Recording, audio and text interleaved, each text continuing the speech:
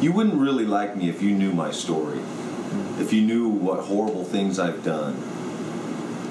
I'm coming to grips with that. Because I have groups of people that I'm able to share all my horrible stuff with. Shameful, extremely shameful, dark stuff. Some of it is things I've taken from my parents and carried it a little further.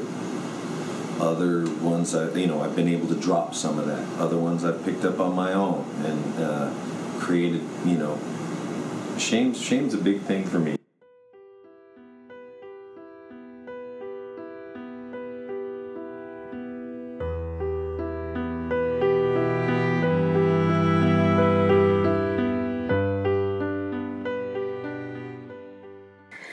And that was James Hetfield in a Road Recovery interview from 2015.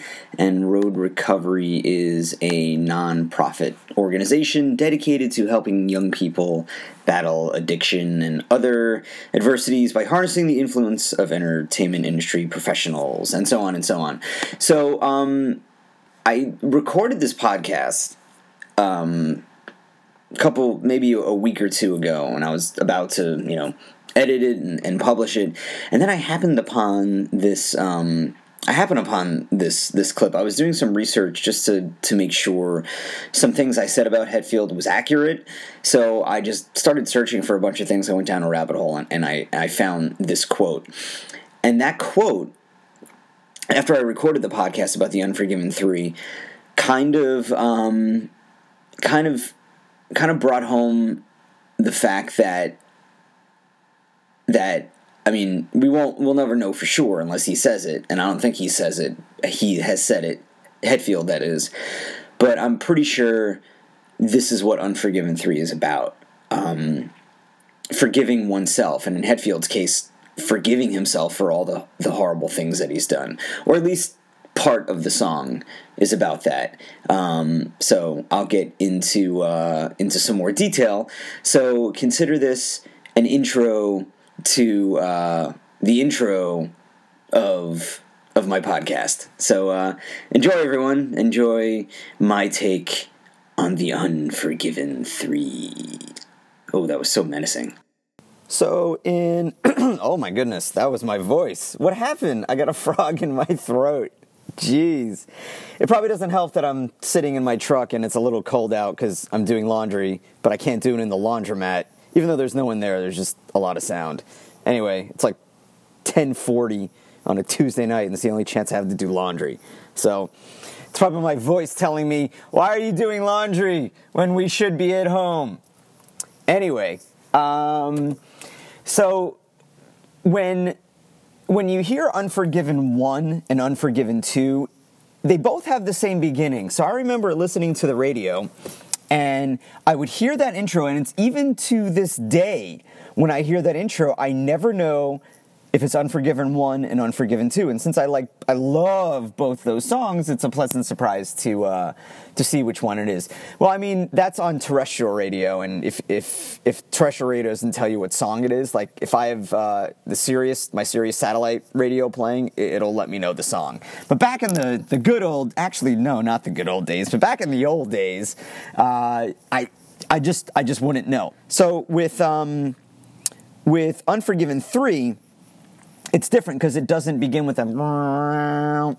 It begins with a piano and an orchestra, and it's. I listened to this at the laundromat, waiting for my laundry to finish, with my headphones on, and I got to start listening to these songs again with headphones because you just pick up so many different things. And even though I don't like the production of Death Magnetic, I still love the arrangement and the melody of the song.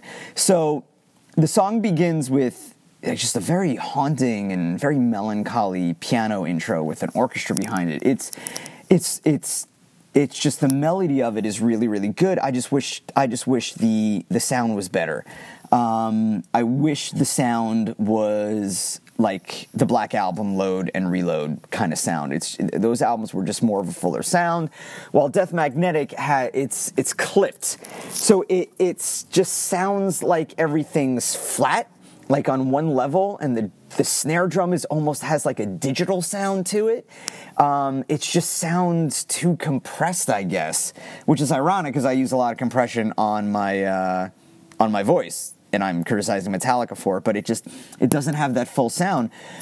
But the sound is the worst part about the song, and I know sound is important, but the song itself is great. I was kind of I wouldn't say turned off to it. I really liked the song when I first heard Death Magnetic, and I liked the song as I listened to the album over the years, but I just couldn't get past the sound.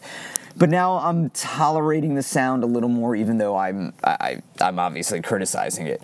But the musicianship in the song is awesome. So it starts off very, very beautiful and very melancholy, and then when the lyrics begin, which I'm going to go over shortly, it like during when James Hetfield is singing, the guitar line in it is so good. It's such a soaring melody, and the fact that he can sing and play this at the same time always amazes me. Just like with any Metallica song, because it's so complicated. I mean, singing and playing is hard enough, even for songs that are relatively easy to play. But when you have when you have some complicated songs like Metallica, it just shows what a talent Hetfield is. And he's also a talented lyric writer.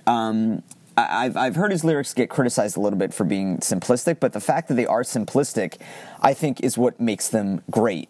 And the fact that he sings them in a certain way, the way that he sings them, makes the lyrics better. He just puts everything into it. You can't accuse James Hetfield of not having a heart in his music, even if you don't necessarily like the Metallica songs. So let us begin with the lyrics. I think these lyrics are a little more straightforward than Unforgiven 1 and Unforgiven 2, I guess a little less cryptic. And while Unforgiven 1 talks about how the subject of the song can't forgive the people around him, society, if you will. Unforgiven 2 talks about how the man in the song, the narrator in the song, the subject of the song, can't forgive the woman that he's with. He can't forgive the other. So Unforgiven 1 is I can't forgive them. Unforgiven 2 is I can't forgive you. Unforgiven 3, and the lyrics make it obvious, is I can't forgive myself. So I think it's so brilliant that Hetfield was able to make a trilogy out of something so simple.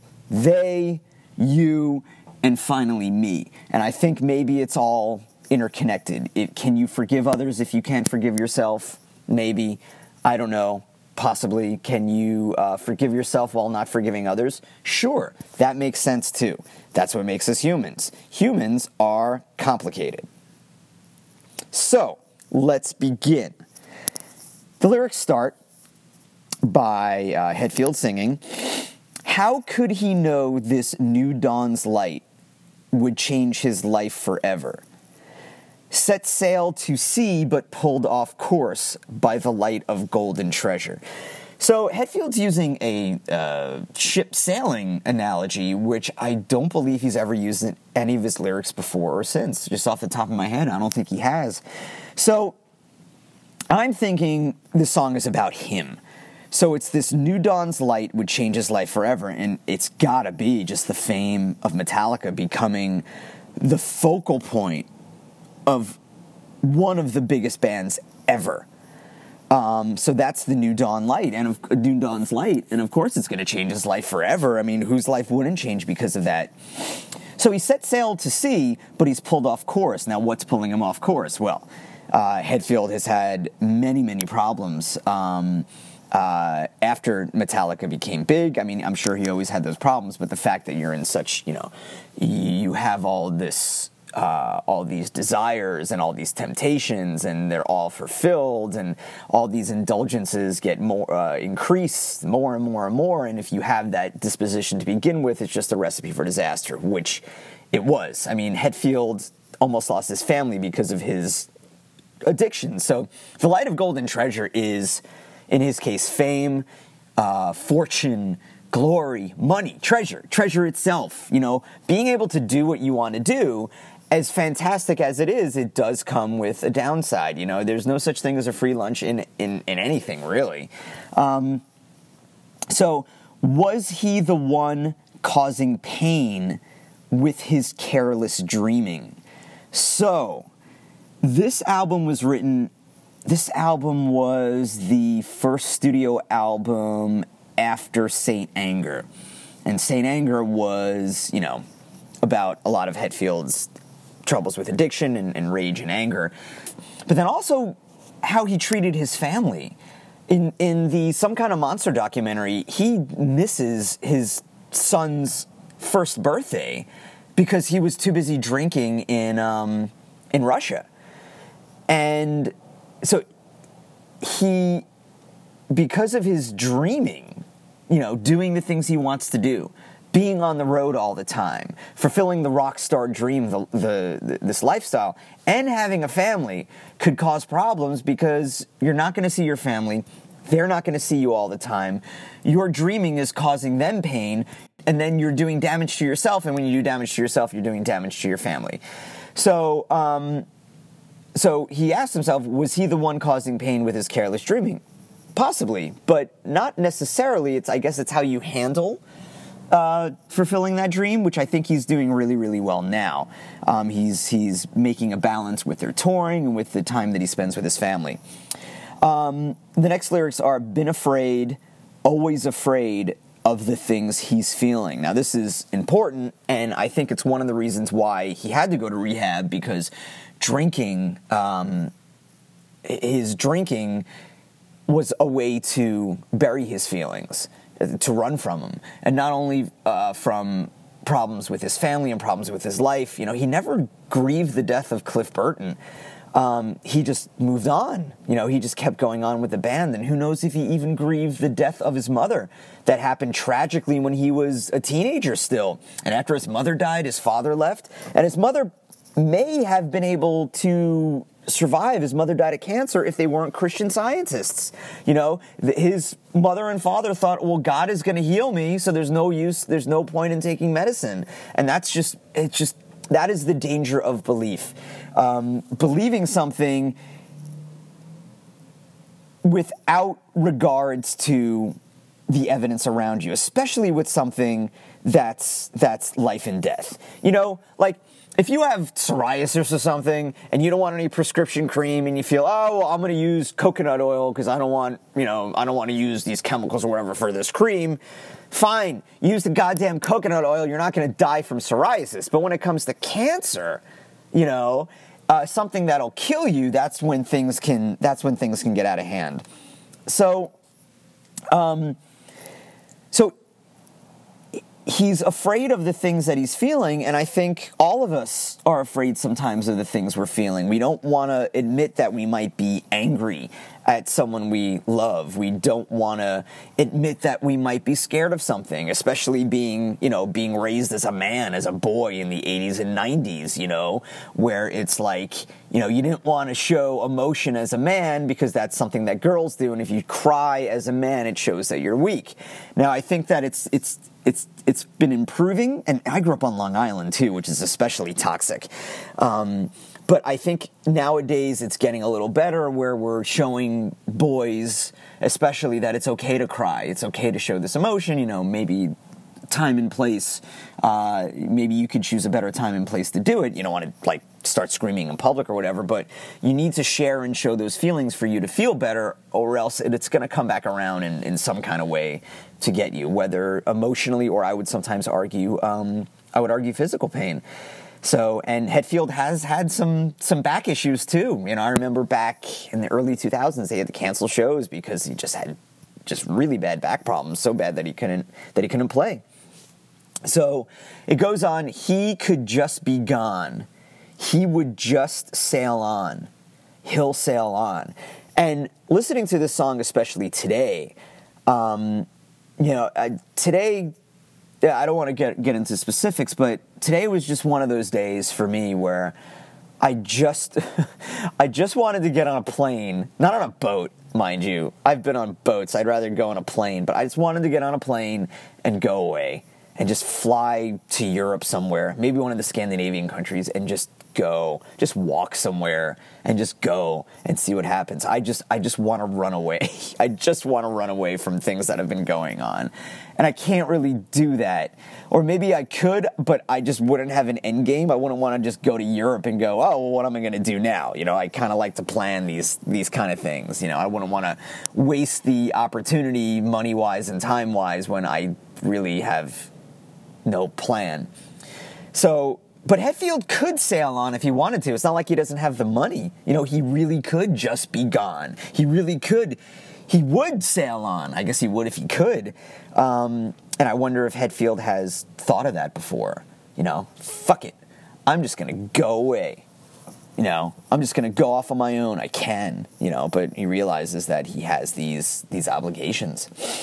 So the next lyrics are, how can I be lost if I've got nowhere to go? And that's an interesting line. I mean, it's such a cool play on words because obviously, literally, if you have nowhere to go, you can't be lost because you're not going anywhere.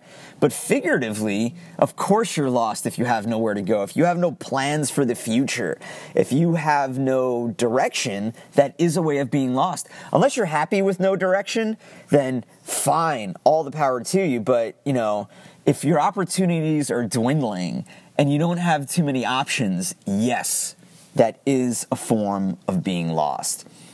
So search for seas of gold, how come it's got so cold? Now, this changes now in the lyrics because at the beginning, he's pulled off course by the light of golden treasure, so he sees it, but now he's still searching. So maybe he found some and he wants to search for some more, but it's cold.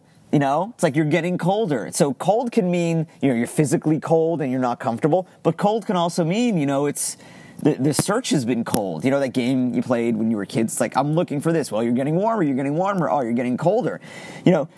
If you can't find something, you're getting colder. If you can find something, you're getting warmer. It's just a, that figure of speech. And then he asks himself, well, how can I be lost? In remembrance I relive. So he's thinking back. Well, how can I be lost when I remember, the good times where I'm reliving those good times. Being on the road, being a rock star, being adored by thousands of people, making great music, making great money, making great music, living your dream. But he's still lost, even though he's remembering and he's reliving those good times over and over again. And then he says, how can I blame you? So in Hetfield's case, it could be, maybe his wife, or if this is just the nameless narrator, could be the you from Unforgiven 2, or, it just could be someone else in general. But how can I blame you when it's me I can't forgive? So Hetfield, it sounds like, thinks that he can, well, he can't blame someone for something that he's done wrong and then he can't forgive himself for. So he's putting all the weight on his own shoulders. And we move on. Or do we move on? Or are we lost? So we go on to... Where'd it go? Oh, there it is. Okay. So these days drift on inside a fog, thick and suffocating. So is it the road? Is he tired of the road? Is it just, a fog of alcohol and drugs and just not knowing where you are day after day, not knowing necessarily when you're leaving a city, or if you are, what time you're going to be in the next one because of all the time zones and the flying. So it's a fog, and then you're drunk all the time too. So that certainly doesn't help. These days drift on inside a fog, thick and suffocating.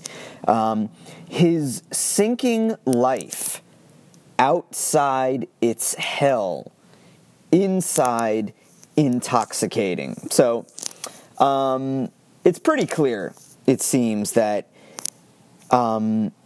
because of the hell that's going on outside of his life, inside himself, he has to be intoxicating. So he needs to numb himself because of what's going on outside. So it goes to show you can have all the money in the world and all the fame and all the power and all of this and all of that, but inside, you could still be that little boy not the little boy, the teenager who lost his mom, the angry teenager who lost his mom, and then whose dad left him, and the 20-something who lost a dear friend. So there's a lot of stuff going on inside him. So, which means that it's intoxicating. So he's run aground like his life. So party's over, man. There's no more water. The ship is stopped. And water much too shallow. He can't go anywhere. He's stuck. Slipping fast down with his ship. Not the ship. His ship himself. Fading in the shadows. So that's interesting because Metallica never really faded. I mean, they've had their ups and downs, but touring-wise, they were never one of those bands who, after like 10 years, after 5 years of playing stadiums, they're all of a sudden playing the small clubs again. It's like, no, they're if anything, getting bigger and bigger. So I wonder if he felt around this time, maybe after the criticism of Saint Anger, or I don't know, it could be anything, that he felt like they're fading, or that could be a fear of his, or it's not even the band, it's just himself is fading in the shadows away from the people that he cares about and who care about him. So I think these are some of Hetfield's deepest fears, and so in a way he is showing us his feelings. He's just not doing it in a personal way or a private way like with a therapist. He's doing it with the songs, and I think I would imagine he still goes to some kind of therapy to deal with his sobriety. That's what I think anyway. So now a castaway. Ooh, by himself. He's alone.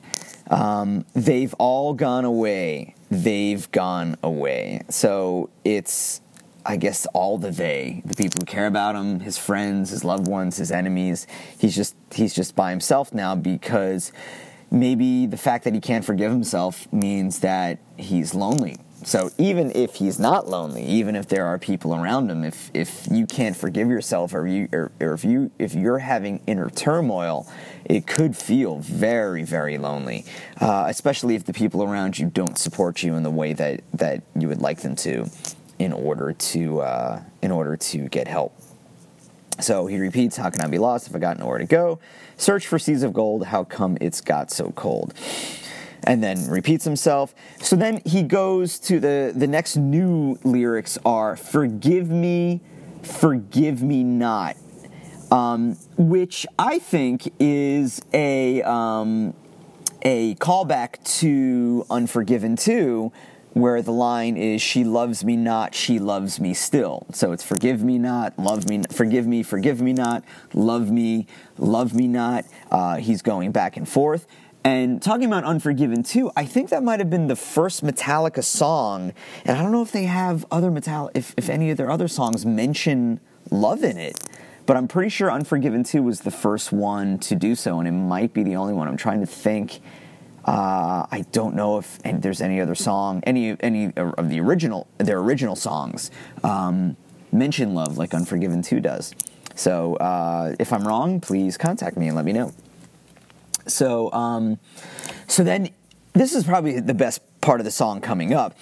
So it's a forgive me not, in the music it starts to go into a crescendo, but then he goes forgive me not, and then he goes, why can't I forgive me? But the way he says it, it's not like the Hetfield, like the yeah kind of scream. It's him going like, why can't I forgive me? Like that, just like a howl, which he doesn't necessarily, at least during the Death Magnetic time, really sang like that. Saint Anger, he was just screaming uncontrollably and it was raw, but that kind of wow, he didn't really show in too many songs that I can recall.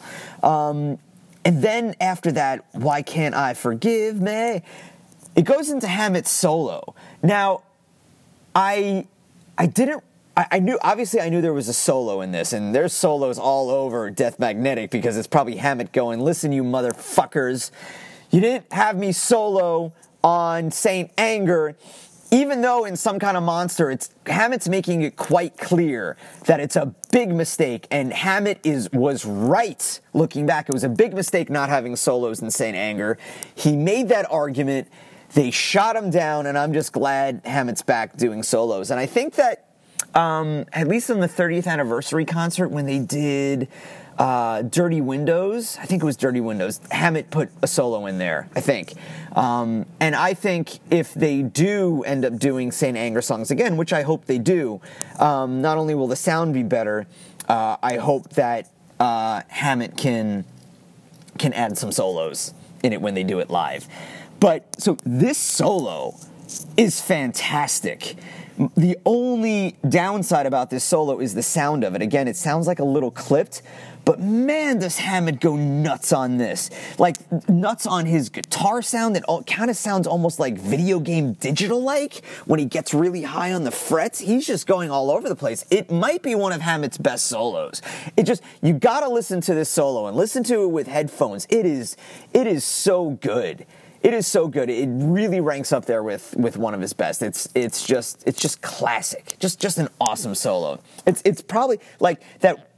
Why Can't I Forgive Me? Then into the solo is probably the best part of the song. Then along with the intro.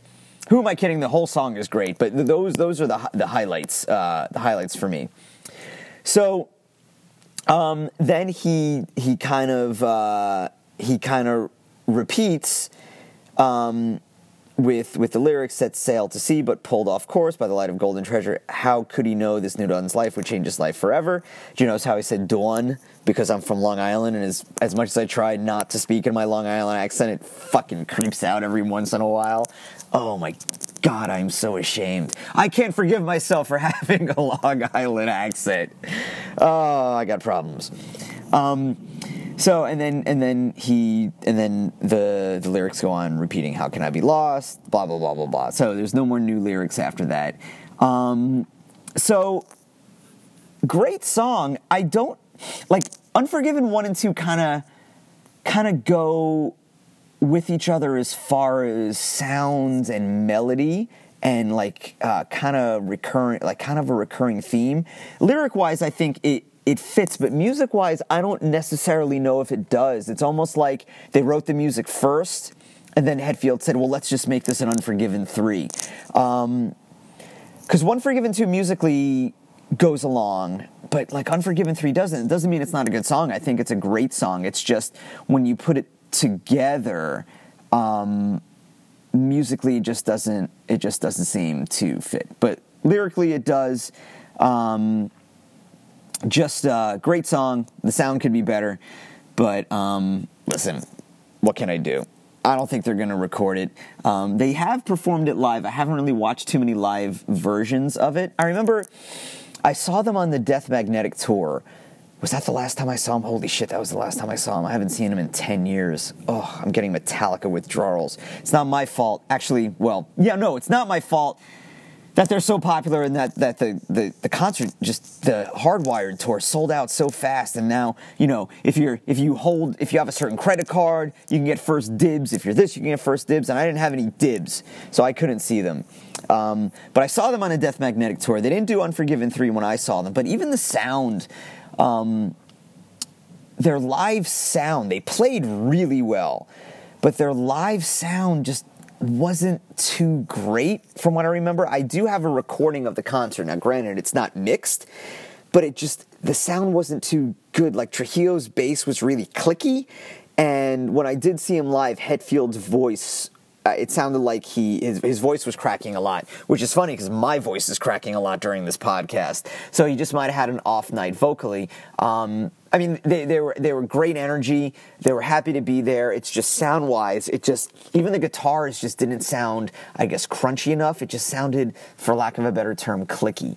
So I guess kind of the live show went along with the sound on the album. But So Unforgiven 3 live. It's good, but I don't know if they played it anytime after the Death Magnetic Tour, the World Magnetic Tour. I hope they do, but I mean, they have so many songs they need to play, and the concerts are long to begin with. They do play for a while. I wish they could play for like 10 hours and play all the songs. But, I don't know. Maybe one of these days they can have like a deep tracks kind of show somewhere in a small club. That would be really cool. Or do like the fans voting for stuff again. That would be nice. So, what is also nice is the fact that you listen to me talk about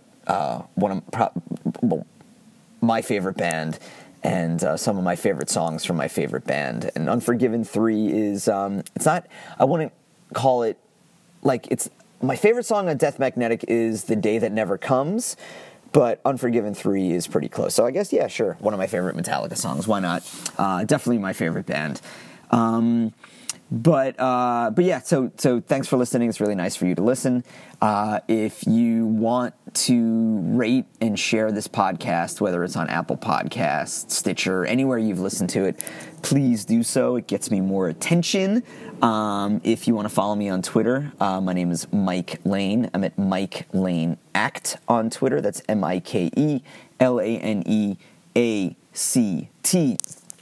You can find me on Facebook at Mike Lane Actor. You can email me at mikelaneact@yahoo.com. It'd be great to hear from you Metallica fans, even if you're not a Metallica fan. If I got you to at least listen to the song, that's great too. So feel free to email me about anything.